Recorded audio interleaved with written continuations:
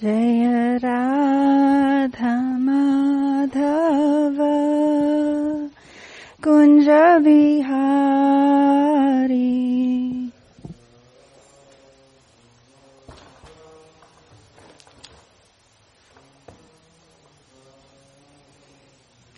Jaya Radha Madhava Kunja Vihari.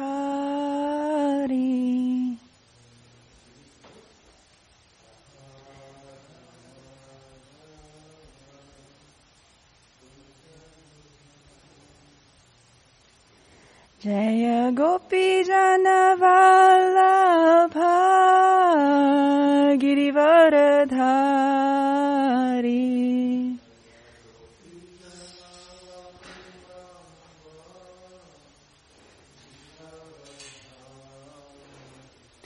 Jaya Gopi Jana Vallabha Girivaradhari.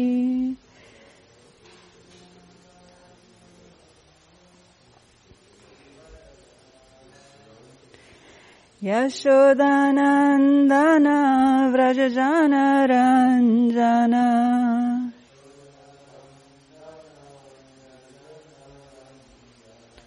Yashodanandana Vrajajana Ranjana.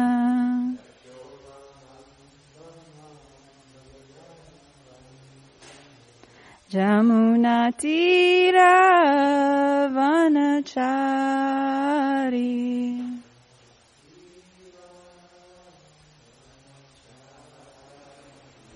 Jamuna Tira Vanachari.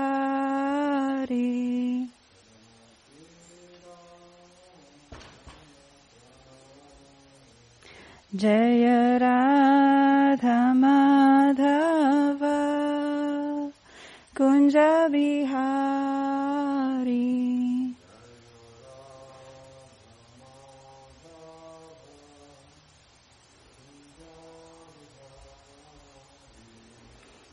Jayam Vishnupad Paramhamsa Parivrajacharya Ashtosara Shri Srimad A.C. Bhaktivedanta Swami Srila Prabhupada Ki, Ananta Kota Vaishnava Vrinda Ki.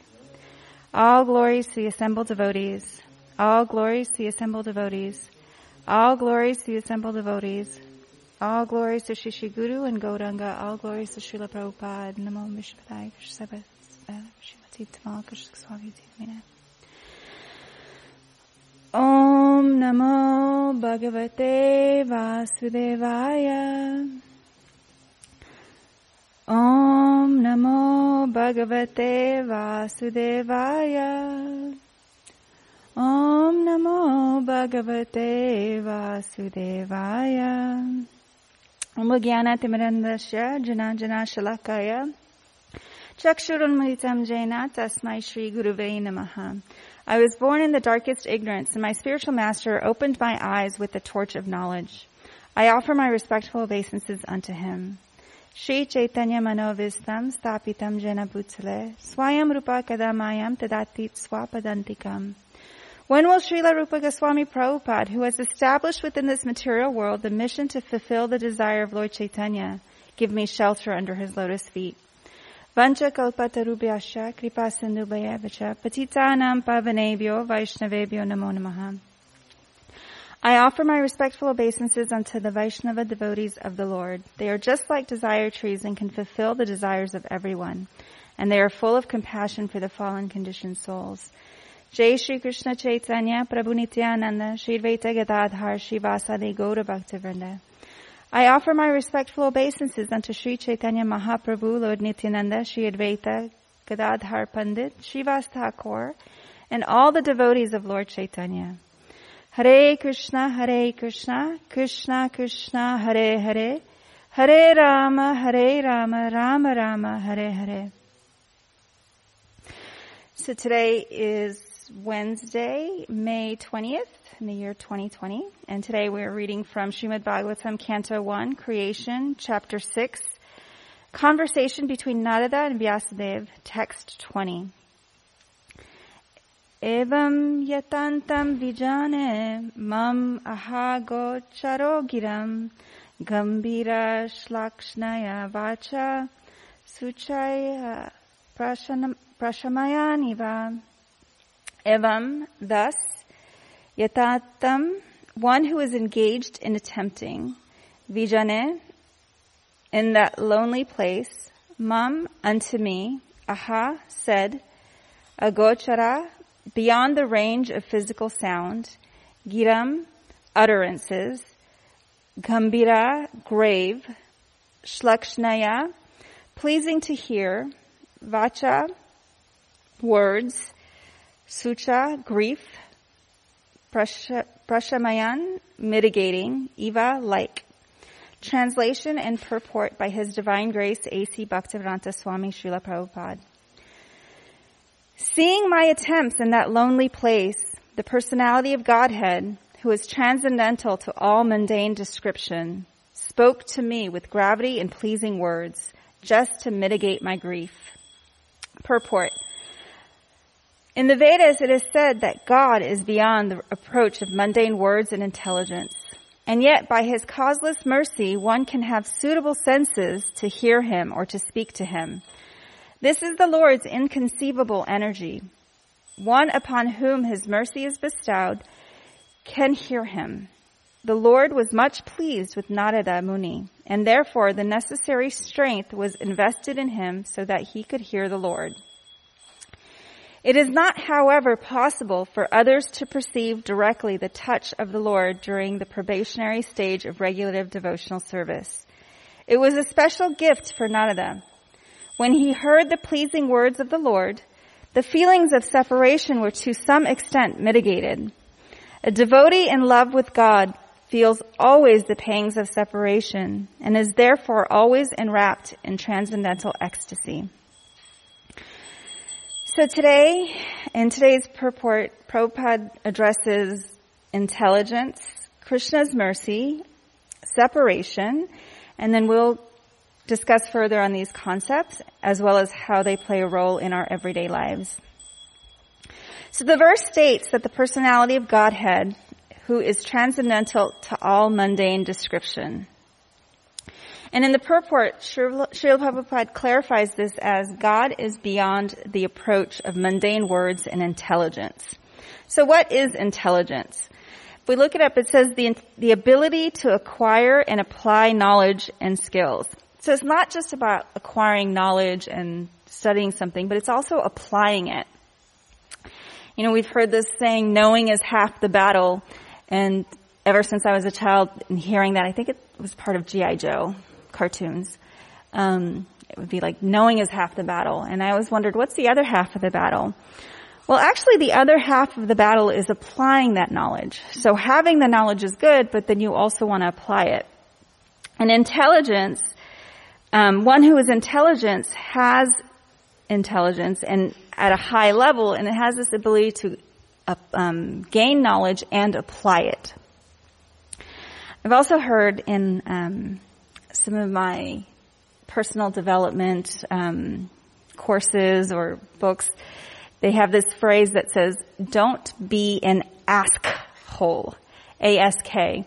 And what that refers to is a lot of times people will find a mentor or somebody who's a little bit more or successful in the field that they want to enter in, and they'll ask them a bunch of questions and get a bunch of knowledge, but they never do anything with it.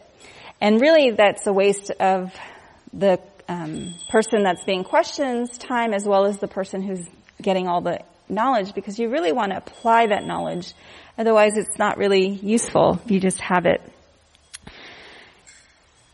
In the Bhagavad Gita, Krishna says in 7:10, he says, I am the intelligence of the intelligent. So this ability to gain knowledge and apply it actually comes from Krishna. We don't have this ability without Krishna's mercy. In 7:29, Krishna says, intelligent persons who are endeavoring for liberation from old age and death take refuge in me in devotional service. They are actually Brahman because they entirely know everything about transcendental activities. So here he's saying that an intelligent person seeks liberation and performs devotional service. They are self-realized, and according to Krishna, intelligent means self-realized, someone who is knowledgeable in transcendental activities and takes this knowledge and uses it to perform devotional service. In the purport of Bhagavad Gita, chapter 15, text 20, Srila Prabhupada says, everyone must take to this consciousness of Krishna and engage in devotional service to become intelligent and purified. Unless one comes to this position of understanding Krishna and engages in devotional service, however intelligent they may be in the estimation of some common person, they are not perfectly intelligent.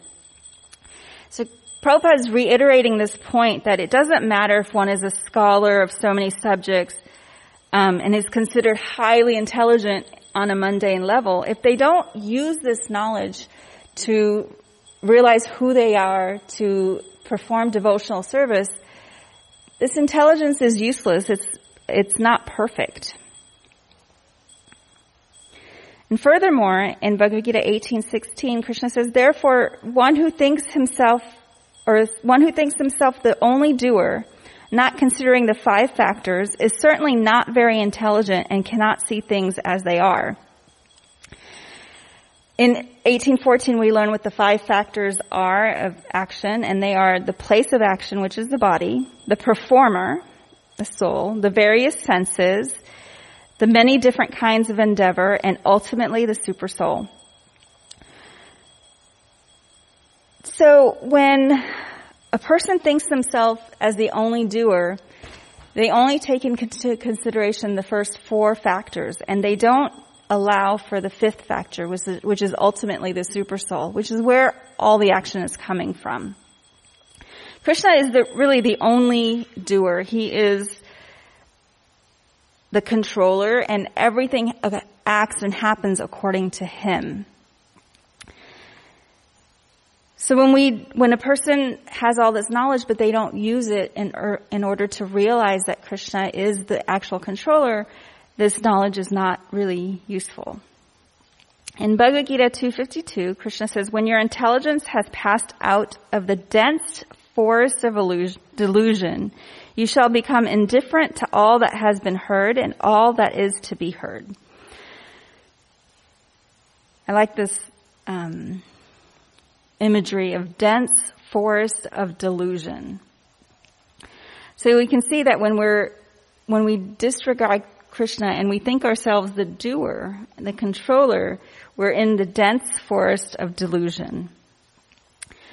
And when we come out of that, when we can get through that forest, and we have intelligence, right? We have this knowledge that, oh wait, Krishna exists and he's actually the controller.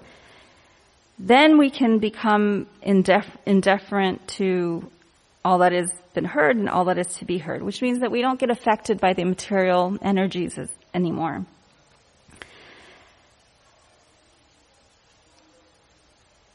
In 265 and 266, Krishna says, for one thus satisfied in Krishna consciousness, the threefold miseries of material existence exist no longer. In such satisfied consciousness, one's intelligence is soon well established. One who is not connected with the Supreme in Krishna consciousness can have neither transcendental intelligence nor a steady mind, without which there is no possibility of peace. And how can there be any happiness without peace? So when we have intelligence, we begin this process of detangling ourselves from material desires, which only leads to miseries. We start to become satisfied from within. Our material desires slowly transform to spiritual desires. And as we gain intelligence, we have a steady mind, which leads to peace, which leads to happiness. So the idea here is that we want to start acknowledging that we are servants of Krishna. And in that acknowledgement, we want to make sure that we're doing devotional service, applying that knowledge. Prabhupada says in the purport of today's verse, he says, It is not, however, possible for others to perceive directly the touch of the Lord during the probationary stage of regulative devotional service. And that's where many of us fall, is this probationary stage of regulative devotional service. We've started on this path of Krishna consciousness where we finally acknowledge that Krishna exists, and now we're learning how to apply that knowledge. And it's an everyday battle. Every day we have to make that decision that we're going to stay turned toward Krishna and not engage in Maya. And it's not just every day, it's almost like every hour, every minute we have to make these decisions. So, there are ways that we can do that. Of course, always remember Krishna, never forget him, so we have to engage in devotional service that way. And I think last week we talked a little bit more about the different stages of devotees and where we fall in that stage. But even in this neophyte stage where, we obviously are in this probationary period, as Prabhupada calls it, so we don't get to directly hear Krishna. But, I found in my life that any time I had any kind of dilemma or any kind of question, if I stand in front of the deities, and if I stand in front of Radha Kalachandji with a sincere and open heart, and just surrender myself and say, okay, what do you want me to do about this problem? How can I fix this problem? Krishna answers. Kalachandji answers that. And sometimes it's almost like I can hear a voice in my head, or sometimes it's like different signs. And I think I've mentioned this before where sometimes I think, oh no, that was really not me. That was just in my head. And so Krishna always makes sure that he tells me in several different ways. Somebody else might say the same exact thing, or I might listen to a lecture by my guru, Tamal Krishna Goswami, and he says the same exact thing in the moment I tune in to hear that particular lecture. So Krishna has a way of communicating with us. He's the super soul in our heart. So even though we are on this probationary stage, he still is very merciful and still communicates with us.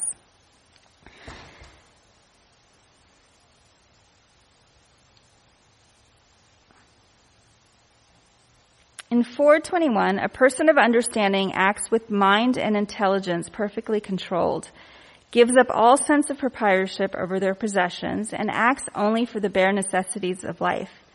Thus working, one is not affected by sinful reactions. In Bhagavad Gita 5:22, it says, an intelligent person does not take part in the sources of misery, which are due to contact with the material senses. Such pleasures have a beginning and an end, and so the wise person does not delight in them. In 4:18, one sees inaction in action, and action in inaction is intelligent among people. And one is in the transcendental position, although engaged in all sorts of activities. And again, Krishna reiterates this point in Bhagavad Gita 18:10. He says, the intelligent renouncer situated in the mode of goodness, neither hateful of inauspicious work nor attached to auspicious work, has no doubts about work. So these verses are describing the qualities of one who has pure intelligence. They give up ownership of possessions, and this includes results of their activities, right? They perform their duties, but they're not attached to a certain result. They realize that Krishna is in charge of the results, and our duty is only to do our duty. Acts only for what is needed for the bare necessities of life. So there's no over-endeavoring.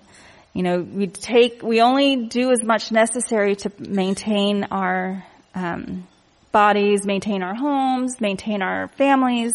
So the bare necessities of life. And a side note on this is that what's bare necessities for one person can be opulent for another person.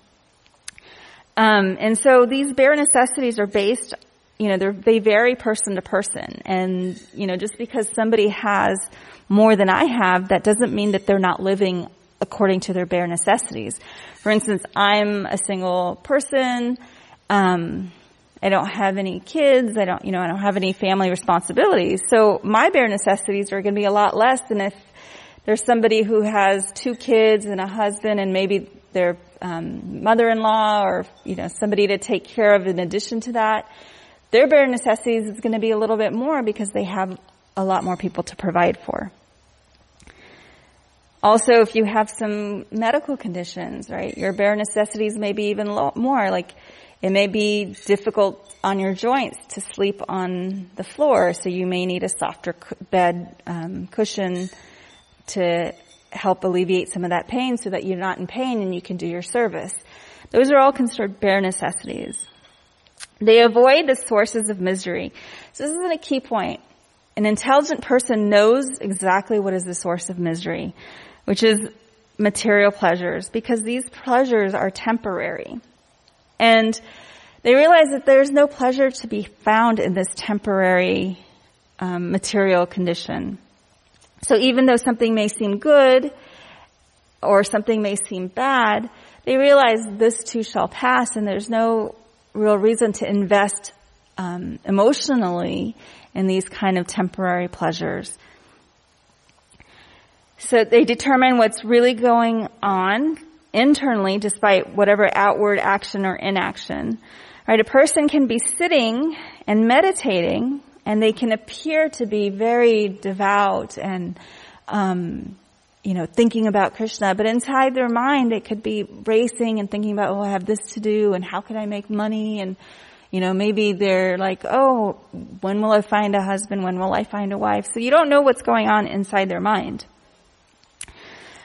Whereas a person who's working, working really hard and farming or whatever it is that they're doing, they can actually be fully engaged in remembering Krishna and whatever activities that they're doing. So it might look like one is not, one's just meditating and looks like they might be, completely absorbed in Krishna, but they're not. And the other one looks like they are working and may not be absorbed in Krishna, but their mind is fully engaged in thinking about Krishna.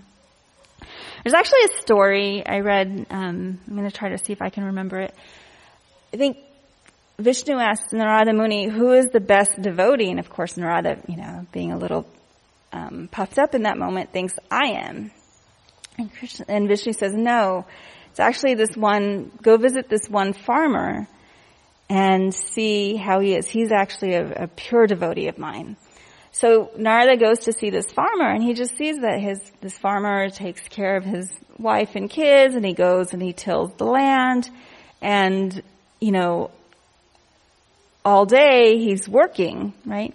So the next day he goes and he actually goes to talk to him, and he finds that all day as he's working, this guy's engaged in chanting Krishna's glories. He's sitting there chanting Hare Krishna, Krishna Krishna, Hare Hare, Hare Rama, Rama Rama, Hare Hare.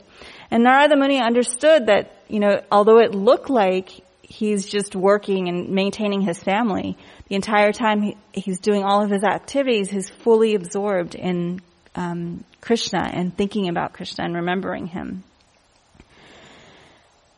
An intelligent person is not attached to work that may outwardly appear auspicious, nor detached to work that may appear inauspicious. So they realize that no matter what it is, it's the idea of doing your duty and engaging in Krishna consciousness while doing your duty. In Bhagavad Gita 7:25, Krishna says, I am never manifest to the foolish and unintelligent. For them I am covered by my internal potency, and therefore they do not know that I am unborn and infallible. So for those who have not engaged in devotional service, they remain foolish and unintelligent, and Krishna does not manifest himself to them. They don't know him. At the same time, and Krishna says in Bhagavad Gita 9:29, I envy no one, nor am I partial to anyone. I am equal to all, but whoever renders service unto me in devotion is a friend, is in me, and I'm also a friend to them. So Krishna is equal to everyone. And when we render devotional service unto him, he pays a little bit more attention to us.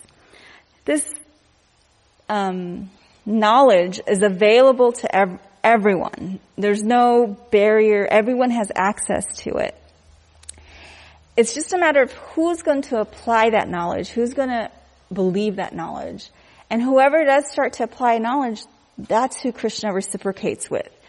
And if anybody, it doesn't matter what form, where they come from, where they've been, what they've done, if anybody starts to engage in that devotional service, Krishna starts to reciprocate with them equally.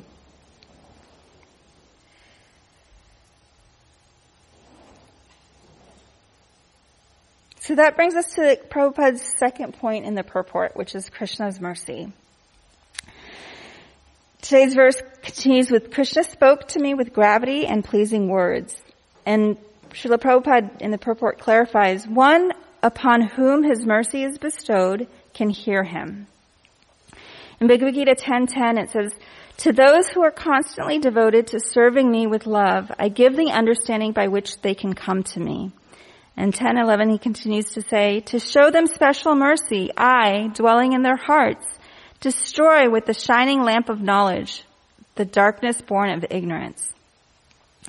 So Krishna is saying here that if you're devoted to me, I will give you all the knowledge and understanding that you need so that you can continue to apply that knowledge in devotional service.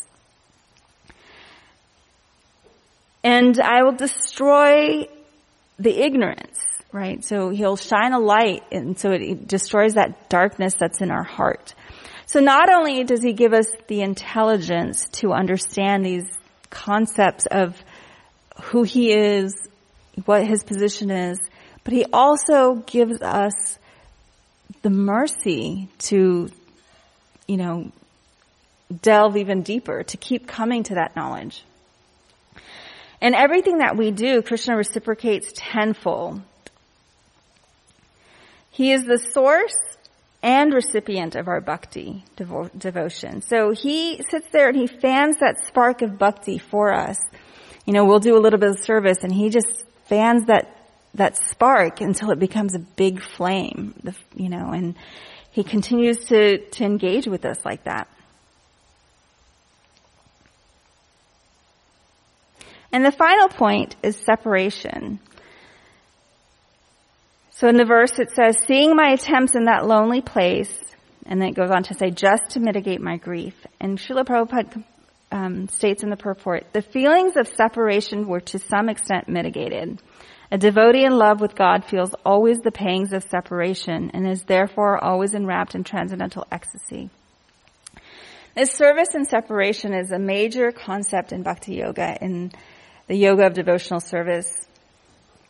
And we have so many examples of service and separation for us, right? We talk about Radharani and the gopis. They feel it whenever Krishna leaves their presence.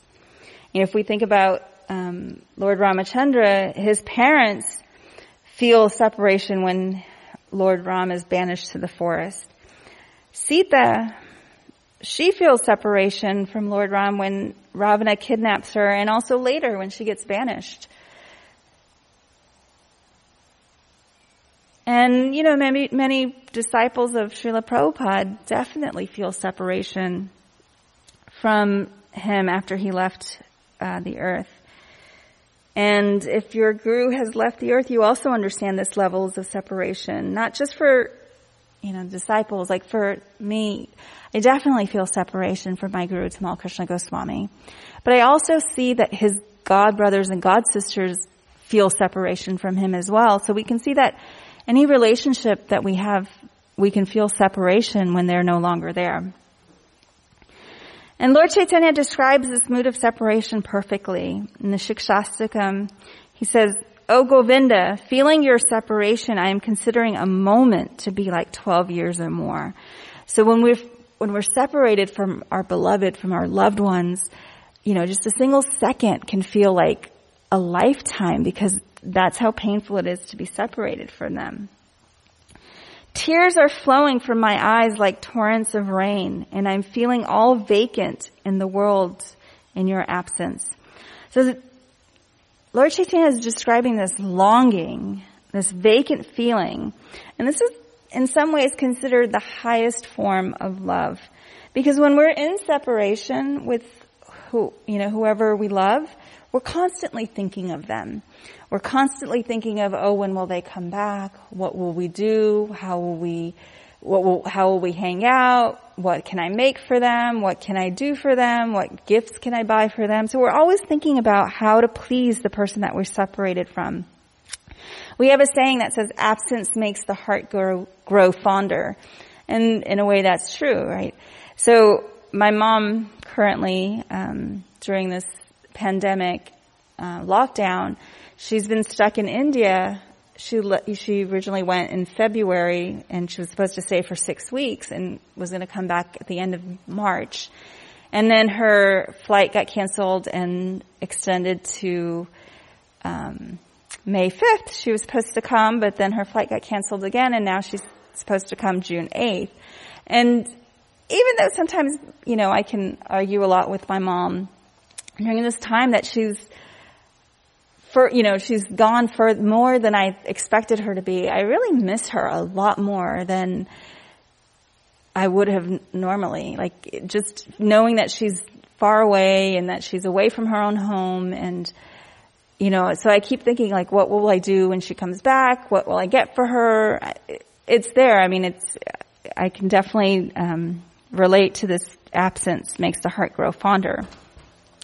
But we also have another saying that says, out of sight, out of mind. And those without true intelligence who've not yet engaged in Krishna consciousness, and maybe many of us who are just beginning this path and haven't really tasted the true nectar of pure love of God, also feel this vacancy, this emptiness. So we try to fill this vacancy, this empty feeling that we have from being separated from Krishna with material pleasures, which are temporary. So when they end, we start to feel that emptiness again. And so then that makes us want to seek more material pleasures. And then we just kind of get entangled in trying to please our senses because we're really missing that connection to Krishna. That's really the source of our true lonely, empty feeling, is missing Krishna. So when we're going through the cycle of material pleasure, it goes away, we seek something more, and then there's a point where we think, there's gotta be more to life than this.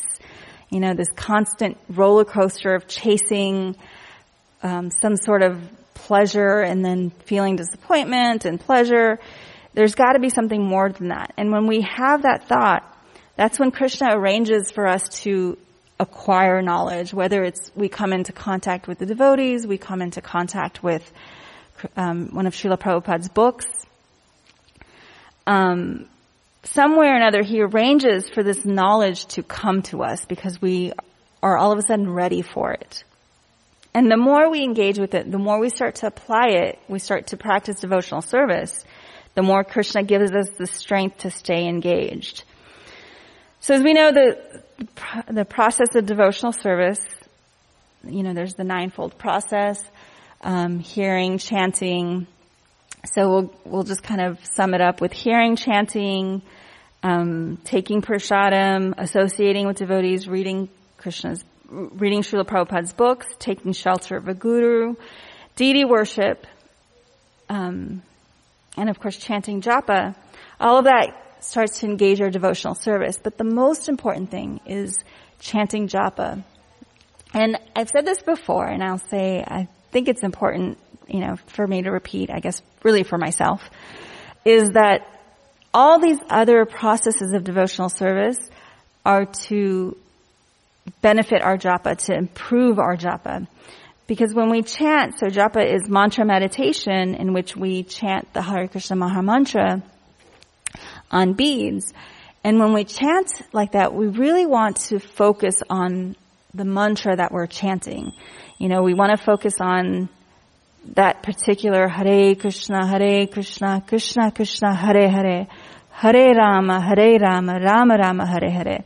But many times we think, oh, wow, I just started, I have 16 more rounds left, and I've got this to do, and I've got that to do, or, we get on our phone. But if we can just focus on that one mantra, don't worry about the mantra before it, don't worry about the mantra coming up next, just focus on that one mantra, and when that mantra is done, you focus on the next mantra, which is the current mantra. And you keep doing that until you've finished all 108 mantras, which is one round, and you've done one round.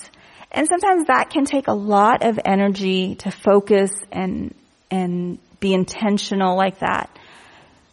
So if it's hard, it takes longer, and you've made the vow to chant 16 rounds, I would say start with doing one round like that. Just focus in on making sure that on one round you chant and focus on each mantra as you're chanting it. And then maybe you do that for a couple of weeks. And after 2 weeks, you do that for 2 rounds. And, the rest of the time you're still chanting your other rounds, but it might be not as engaged. However you're currently chanting it, maybe you chant them while driving, maybe you chant them while Facebooking, but just make the point of doing 1 round and then 2 weeks later, 2 rounds, and then another 2 weeks, 3 rounds. And if you do it like that, at the end of 8 months, you'll be engaged with all 16 rounds if you start to increase it slowly. Even if you took a little bit longer, maybe at the end of a year, you're focusing on all 16 rounds very intently like that. Which, it's it seems like slow progress. And sometimes our mind is like, oh, we should just do this, we should do that, and we kind of should all over ourselves. And really it's about gradually taking to this process, right? Gradually, with determination and faith, we increase our meditation. So, I think about if I started to chant my rounds like that when I started chanting 25 years ago, where would I be, right? Instead, I think, I'm going to do all 16 rounds. And then, maybe that lasts for a week and then I kind of drop off. Right? So, but if it's like we slowly engage and we slowly develop the habit and we develop that taste for it, then it's easier to maintain it. So that's where, I'm focusing on, like how to slowly increase my intention and engagement. And part of that is, when you're chanting your rounds, you can think to Krishna, please engage me in your service. Take away any entanglements which would lead me astray from your service, and leave any, entanglements that would further engage me in your service. So really, like, our mood when we're chanting japa can be that, we're calling out to Krishna to engage us in his service, whatever that service may be. And he can reveal that, when he feels the time is right, that we're ready to hear what our service is. But our service is, no matter what, to chant Krishna's glories like that. That's our time with Krishna. It's our one-on-one time with Krishna, right? Sometimes we have to make appointments with, very important people in order to meet with them, right? Like, I was just talking to a friend of mine and we were trying to figure out what time to talk, and we have to what time are you free? What time we have to kind of schedule a time that we can talk. Well, Krishna's available to us 24/7 according to our schedule. We just have to schedule it. We don't even have to ask him, Krishna, are you free at this time? Because he's always going to be free for us. We just have to say, okay, from 5 a.m. to 7 a.m. or, 6 to 8 a.m. or 6 to 8 p.m. I'm scheduling to spend time with Krishna with my japa, with my mantra meditation. And then we can really deepen our relationship with him. There are also other tips and tricks that we can use to engage our mind in focusing on the mantra, but that's not really, I guess, what we're talking about today. So I just wanted to let you know that that's one way, is just to focus on that particular mantra that you're chanting. And then also realize that when you're chanting, you are actually talking to Krishna. That is your time with Krishna. He is available to us anytime. It's like we don't have to make sure he's free. He's available to us 24/7. So that is all I have for today. Hopefully you gain something from this. And I know I need to gain something from this, because they say when you give class, the person that needs to hear most what you're speaking is yourself. So it's definitely me. All right. Hare Krishna. Dharantara Srimad Bhagavatam ki jai.